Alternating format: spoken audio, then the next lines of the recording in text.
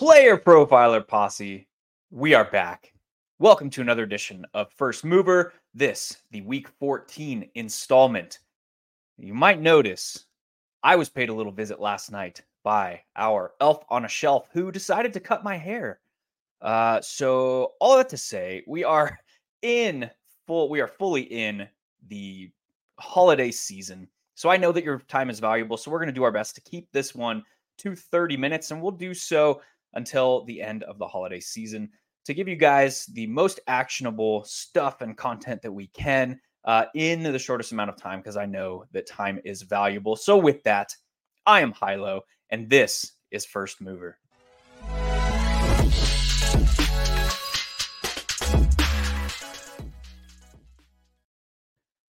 Week 14 slate, man. This one looks gross. And I hate to use that terminology because that is lazy, but this one looks gross.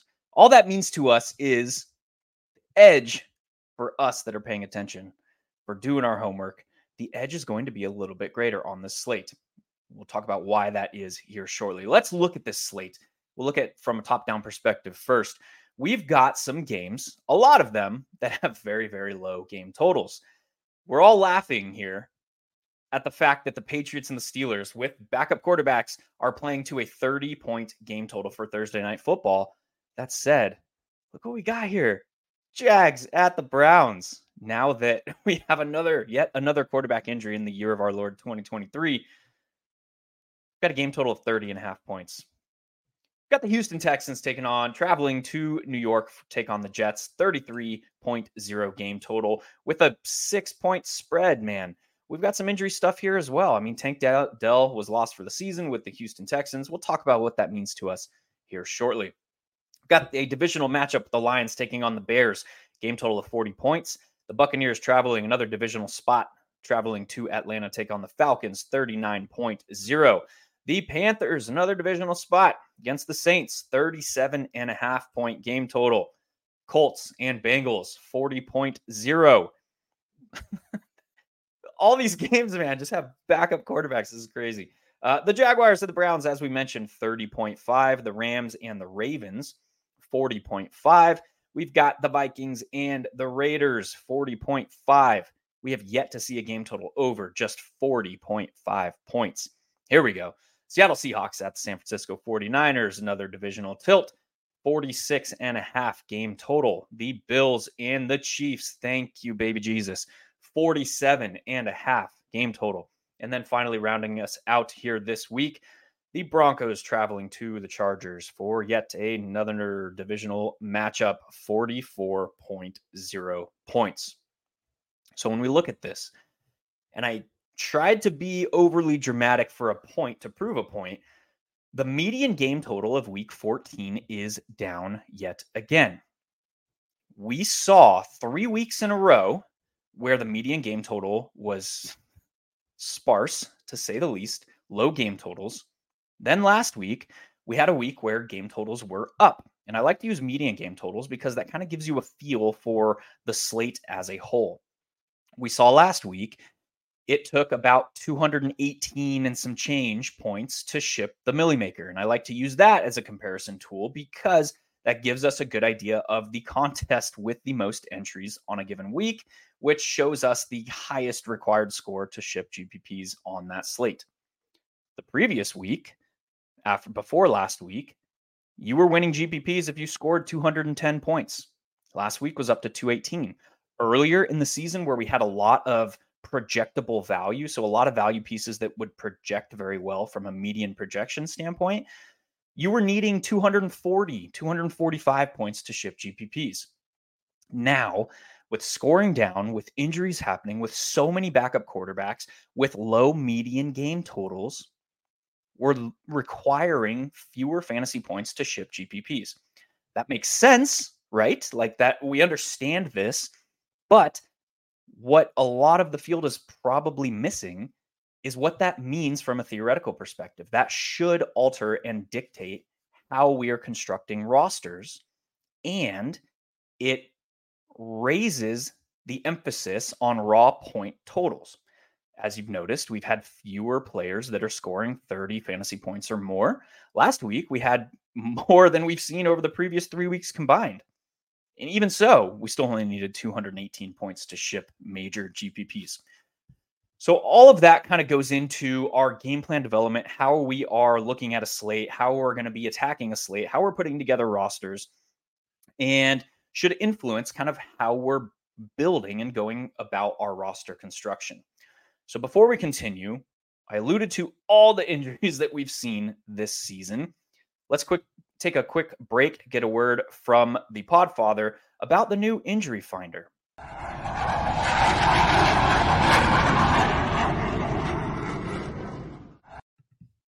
Now, as we at Player Profiler have become a full-blown machine learning company, the crowning achievement has to be the injury finder. We're now taking BMI data and injury history data and assigning a probability that a player is injured on any given touch. And not only can you see a player's fragility rating, their injury risk, we also have analysis from professional physical therapists breaking down all the major players that underwent surgery last year and what their rehabilitation looks like heading into 2023. There's a tool to compare players. There's a database where you can say, show me all the foot injuries, show me all the severe injuries, show me all the injuries requiring surgery. It provides you the key market intelligence to know what is the difference in probability that player X versus player Y will miss games this year. It's great for fantasy football, and it also just satisfies your curiosity as a fan. Go to the App Store, go to Google Play, download it. It's $5 every year just to reload the latest injury predictions and fragility ratings. The 2023 data is live now. Open your phone and get smarter.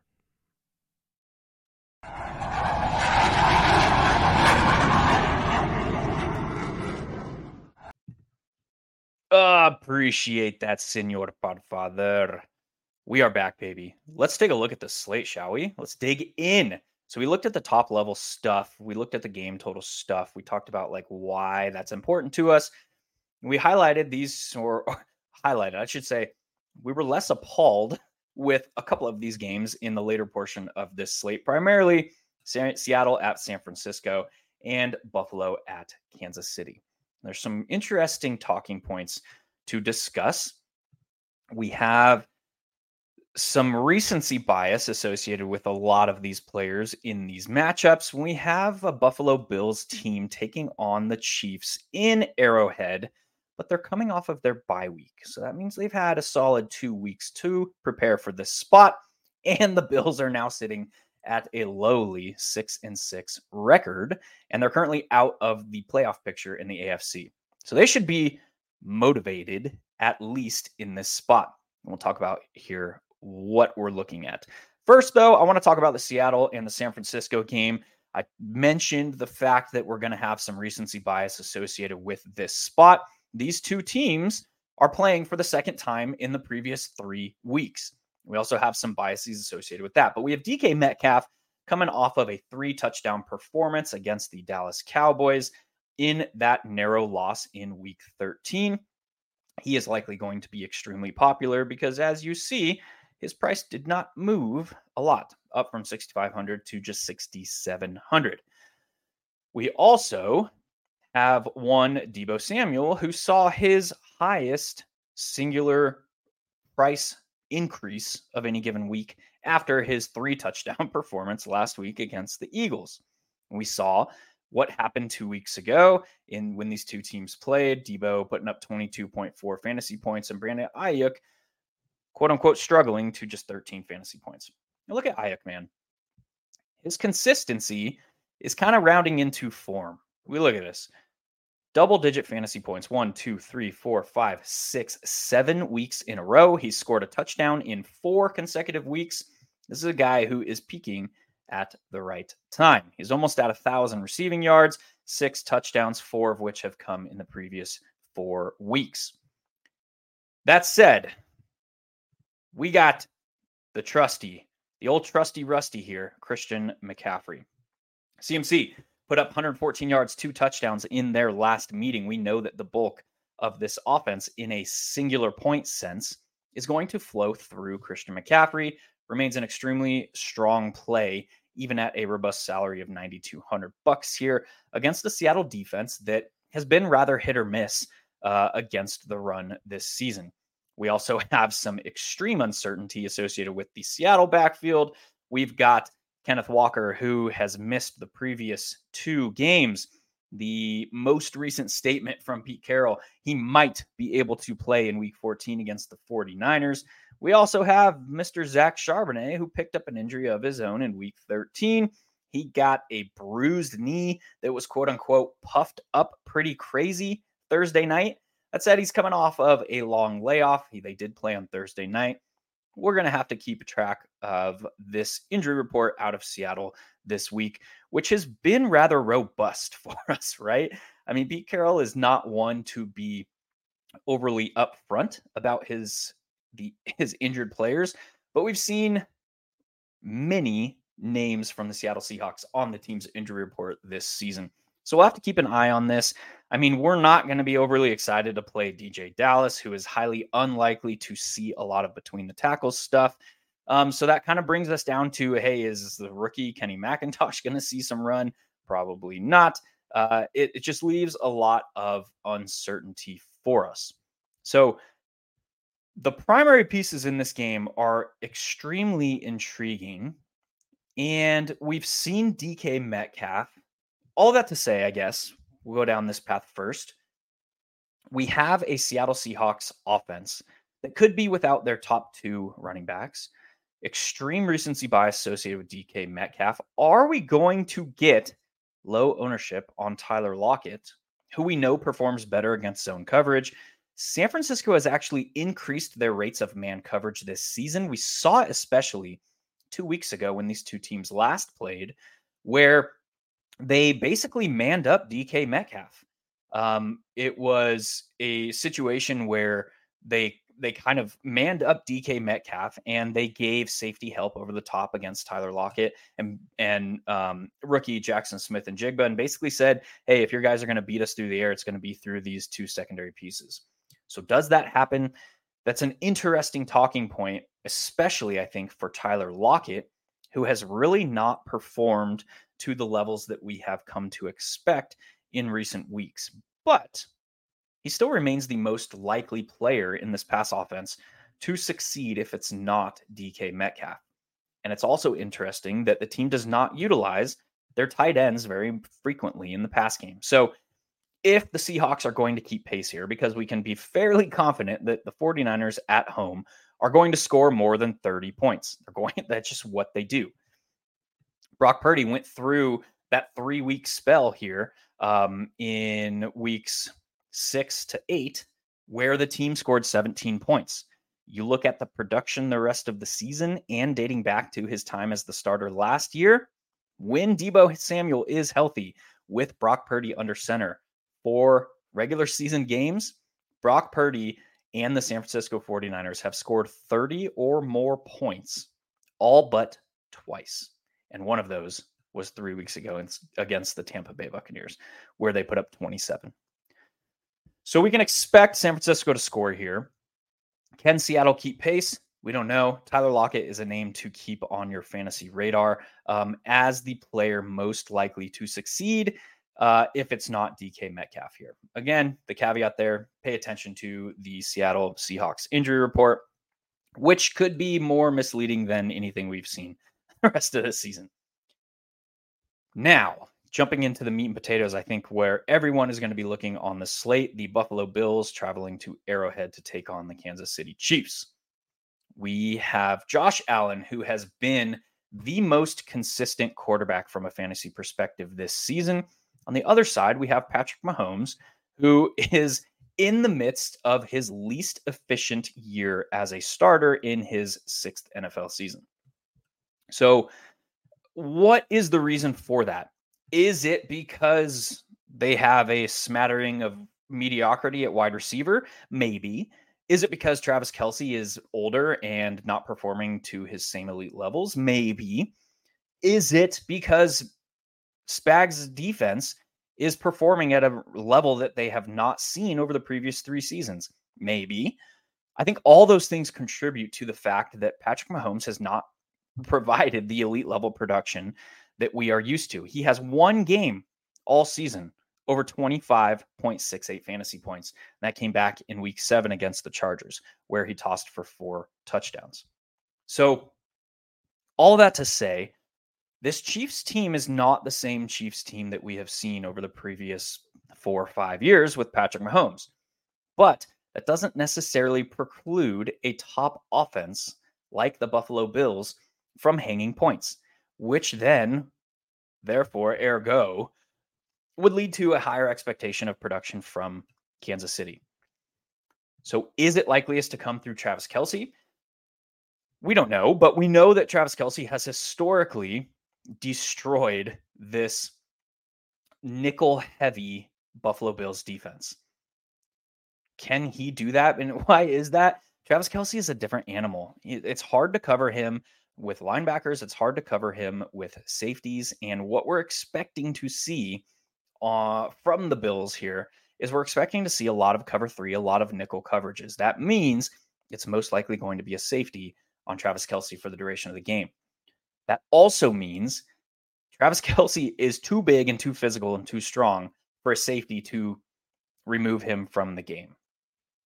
I think the one safety that we have seen erase Travis Kelce or suppress Travis Kelce this season was Kevin Byard in Philadelphia. And that was 3 weeks ago, where he put up only 44 yards receiving on 9 targets. But if the Chiefs are forced to score more points because the Bills are succeeding, that production is likeliest to flow through Travis Kelce. The other side of that is not Rashee Rice. Sorry, wrong guy. Actually, yeah, it is Rashee Rice.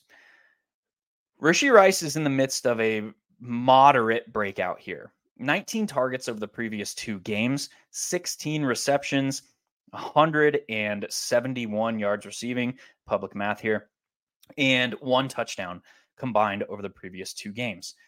Most importantly, though, his snap rates have been on the rise, and that should make a lot of sense to us. We know that Andy Reid's kind of taken his time this season to really work out what he wants his offense to be and look like as this team approaches the final stretch run here.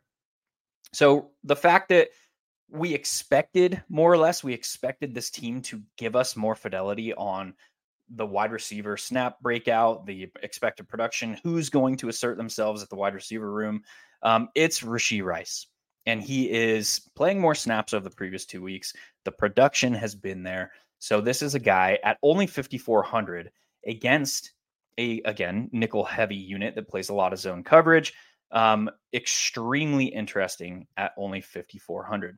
You can play him alone. You can play him with Travis Kelce and Patrick Mahomes. I think I will be playing, or I will at least be more interested in the other side here in the Buffalo Bills. One thing that the Kansas City Chiefs defense does extremely well under Spags as defensive coordinator is they suppress, or they really make you work underneath. They suppress downfield passing. They do that via talented and athletic safeties. They do that through defensive scheme. So that kind of not removes, but reduces the likelihood that Gabe Davis is a high upside piece on this slate, especially important because box score watchers are going to look at his 12 targets against Philadelphia, who is schematically like almost the exact opposite of Kansas City, in that they struggle deep, they struggle on the perimeter, they struggle in the areas of the field that Gabe Davis sees most of his routes. Now this week kind of gives us the opposite effect of what we saw in Philadelphia, where this Kansas City defense does all the things well that Gabe Davis does well. So strength on strength matchup from one Gabe Davis here. That is likely to lead to increased reliance on Stephon Diggs over the intermediate areas of the field, of Khalil Shakir, who his snap rate has increased dramatically with Dawson Knox out. Dawson Knox, hopeful but not certain that he will return after the team's bye week. So keep an eye on his status, because this team was playing the highest rates of 12 personnel, which is 2 tight ends on the field of any league, of any team in the league prior to Knox's injury. After the fact, they are primarily based from 11 personnel. So that's why Khalil Shakir has seen the snap rates that he's seen over that time. But the fact that Spags kind of makes teams string together drives, march the field, tries to limit splash play and explosive plays against, kind of plays into Dalton Kincaid, Stephon Diggs, and Khalil Shakir. So those are going to be your 2 or your 3 primary pieces from this pass offense. I think you can play Josh Allen with Stephon Diggs. I think you can run Josh Allen doubles. I don't think it's a necessity on the slate because Josh Allen still is returning this elite production on the ground. I mean, 4, 6, 7, 8, 9 rushing scores this season. And after the team fired Ken Dorsey as offensive coordinator, we've seen more designed runs from Josh Allen, which is good for his upside because a lot of these rushing attempts that came under Dorsey were scrambles. These were Josh Allen doing his Josh Allen thing, escaping the pocket and getting his eyes downfield. If he doesn't find anything, he's taken off. Now, 2 weeks ago, 3 of the 5 rushing attempts for Josh Allen against the Jets were designed quarterback draws. 4 of the 9 rush attempts against the Philadelphia Eagles in week 12 were designed quarterback draws. So this schemed rushing usage is going to increase Josh Allen's rushing upside, which theoretically and simultaneously kind of makes it so that you don't need multiple stacking partners with Josh Allen. So Josh Allen skinnies are very much on the table. I think you can run those in a plus EV fashion. Another very interesting spot, and a spot that we kind of alluded to early, was the fact that Tank Dell is going to be out for the season. If you look at Nico Collins' production with Tank Dell off the field this season, absolutely elite, like top 6 wide receiver in the league. The problem is he's playing the Jets, man. So is that a spot where Nico Collins can overcome at a hefty price tag of $7,600? Potentially. And this is one of those spots where I will typically defer to expected ownership because if a player is in a difficult matchup, a talented player in a difficult matchup, where you get this like strength on strength expectation, that just introduces a wide range of outcomes. They could flop, the defense could win, they could the skill position player could succeed and defense lose. It's very, very similar to MLB. Those familiar with MLB DFS know that typically good pitching beats good hitting, but you always have the potential for good hitting to win out over good pitching. And typically what we aim to do is attack those situations at low ownership in MLB DFS. Same thing or similar expectations in NFL DFS when you get these strength on strength matchups. It's simply, typically you see the defense win out, but it introduces a wide range of outcomes. So if Nico Collins comes in at low expected ownership, he is highly intriguing. But we also have Noah Brown. Noah Brown, man, before he got injured and missed 2 consecutive games, rattled off 2 games in a row of 27.2 fantasy points or more for this Houston Texans team. With Tank Dell out of the lineup, we should see Noah Brown as the wide receiver 2 in a hefty snap rate role. He is priced at only $5K, so that alleviates some of the risk in this spot because that massive salary discount. So Noah Brown, another guy that is extremely intriguing. We'll have to keep an eye on Dalton Schultz because if Dalton Schultz also misses, in addition to Tank Dell, now we're getting almost like, I don't want to say almost all, but a high percentage of the expected pass volume is going to flow through just those 2 guys in Nico Collins and Noah Brown. What the field is highly unlikely to do is play both of those guys with one CJ Stroud, but we've seen this guy be able to win in difficult spots, and this is no different. So very interesting playing CJ Stroud doubles this week. Other spots around the league. This is one that I circled earlier in the week for a potential upside spot. And we've seen Drake London return some usable fantasy weeks at his current salary. Just look back to week 6 against Washington, another pass funnel matchup similar to what we're expecting from Tampa Bay. where he put up 12 targets, 9 catches, 125 yards at a price of only $4,800. Very similar setup this week. We're expecting Desmond Ridder to be under center for the Atlanta Falcons. He did this. That's notable because he did this against the Commanders with Desmond Ridder under center.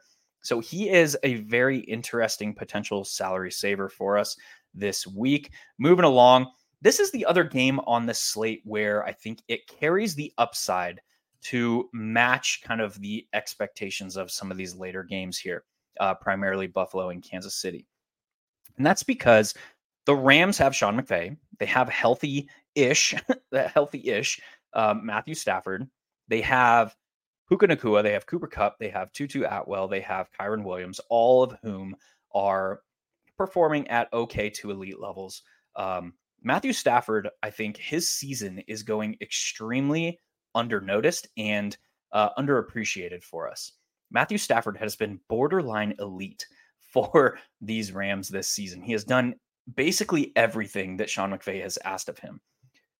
That's important because he's going to need that production against this Baltimore Ravens team. But we look at the Ravens. We know they're top 5 in points allowed. We know that they're top 10 in points for this season. We know that they are capable of running up a score against the best of them. What's most interesting in this spot is the Ravens have largely been a team that is okay grinding out victories. That changes if you look at their games against teams that they expect to put up points. How I say that is, look at Cincinnati, look at their game against Cleveland, look at their game against, that was a weird one. These games where the opposition is either aggressive or can put up points. And you look at how they started the season. CJ Stroud in his first game, a Burrow-less Bengals, a Colts team that Anthony Richardson was out. Cleveland Browns, they're nobody. Pittsburgh, okay, sorry, they're not nobody. They're not performing the best from efficiency on offense. Pittsburgh Steelers, Tennessee Titans, their first game that they had this season where it was like, okay, we're playing an opponent that we expect they can put up points, was against the Lions in week 7. And you see what they did. They did not rest on their laurels in that spot. They continued to remain aggressive because they knew that the Lions were capable of scoring points. So against an opponent like Sean McVay's Los Angeles Rams, this could be a spot where Lamar Jackson has additional upside because this team could remain aggressive, knowing that McVay and the Rams can put up points. So that's I think, going to go undernoticed on this slate.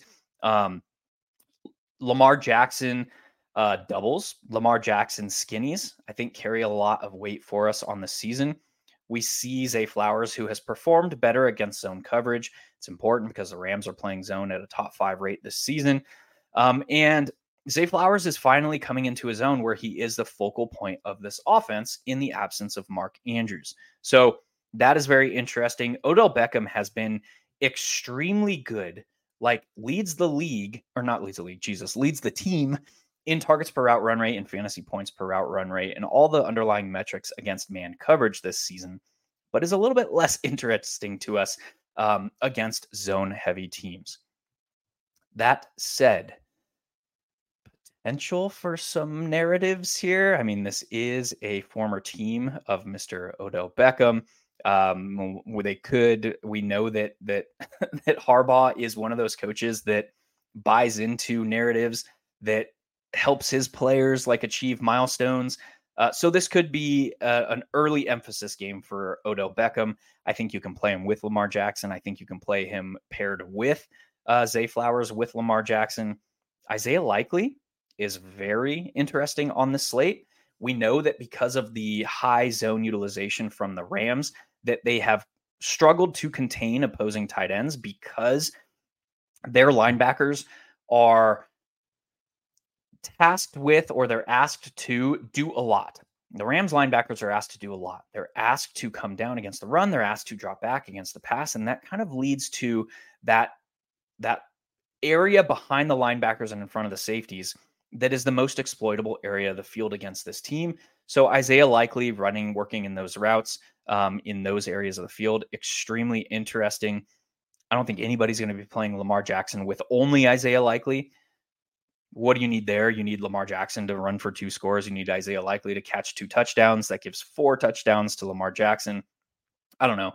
The chances of that happening are probably greater than we're going to see the ownership on those 2 in a stack and in a skinny stack. So highly interested in that. You get a little salary savings from Isaiah Likely here at only 3,500. On the other side, we know that the Ravens are a man-heavy team. We know that the primary contributors to this offense against man are Cooper Kupp and Tutu Atwell. Tutu Atwell is probably going to go extremely overlooked. Potential salary saver on this slate.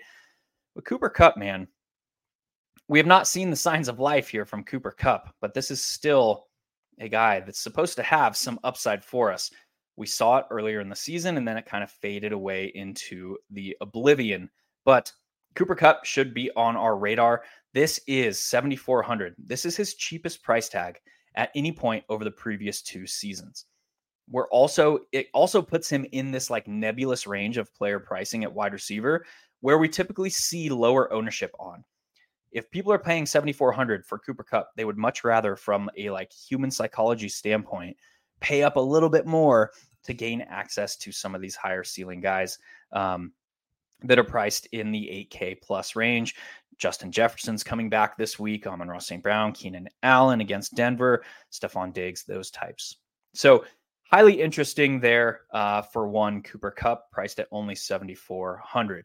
So those are kind of the wave tops. We're a little bit over our 30-minute time constraints here, so we're going to end it there. But that was the big picture down to micro matchup perspectives of the Week 14 slate. As things stand now, I'm highly, highly interested in Lamar Jackson in a matchup against the Rams where we should expect them to remain aggressive. Love him with Zay Jones, love him with Odell Beckham, love him with Isaiah Likely. Not ever playing a guy like Lamar Jackson based on his team's propensity to hold his pass attempts low. I mean, he has 1 game all season over just 33 pass attempts. Best to run Lamar Jackson as a skinny or a double. And I think all of Zay Flowers and Isaiah Likely and Odell Beckham are interesting.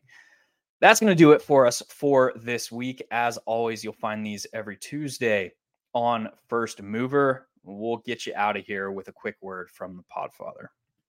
Hey, I want to take a moment to thank you for tuning in. It's important to me that all of our media be free. This is only possible because of you allowing a true independent sports media enterprise to thrive unlike any other in the business.